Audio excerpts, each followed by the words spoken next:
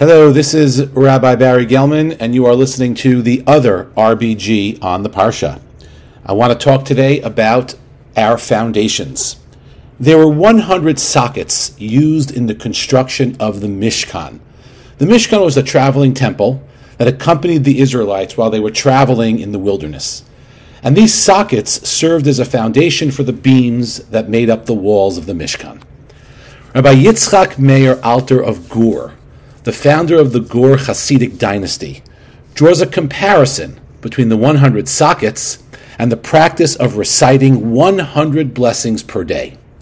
The Talmud in Masechet Menachot teaches us that Rabbi Meir would say that a person is obligated to recite 100 blessings every day. And then he quotes a pasuk, a verse, V'yata Yisrael, Ma Hashem Elokecha Shoel Me'imcha, a verse from the book of Deuteronomy that means, and now Israel, what does the Lord your God require of you? Rabbi Meir interprets the verse as though it said the word Mea rather than Ma, as if the verse is saying, and now Israel, God requires 100 from you, meaning 100 blessings.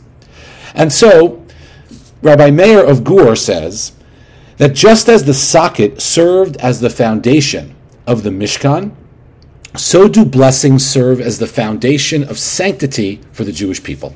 And the key for him is the Hebrew word for socket, which is adnei, or sockets, adanim.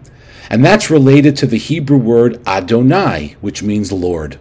When one says a blessing starting with the words Baruch Atah Adonai, one is testifying that they accept God as the Adon, the Lord. In this case, the 100 brachot become the foundation of our personal and family sanctuary. A blessing, then, is a way of inviting God into our life and the life of our family.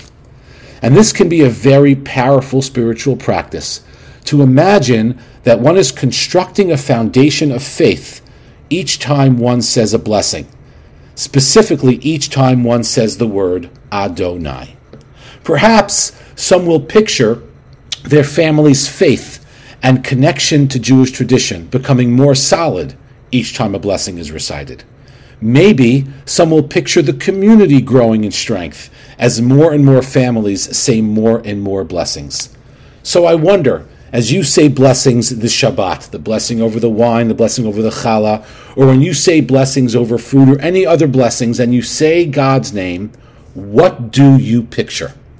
May this be a Shabbat filled with blessings and strengthening our connection to God and tradition. Shabbat Shalom.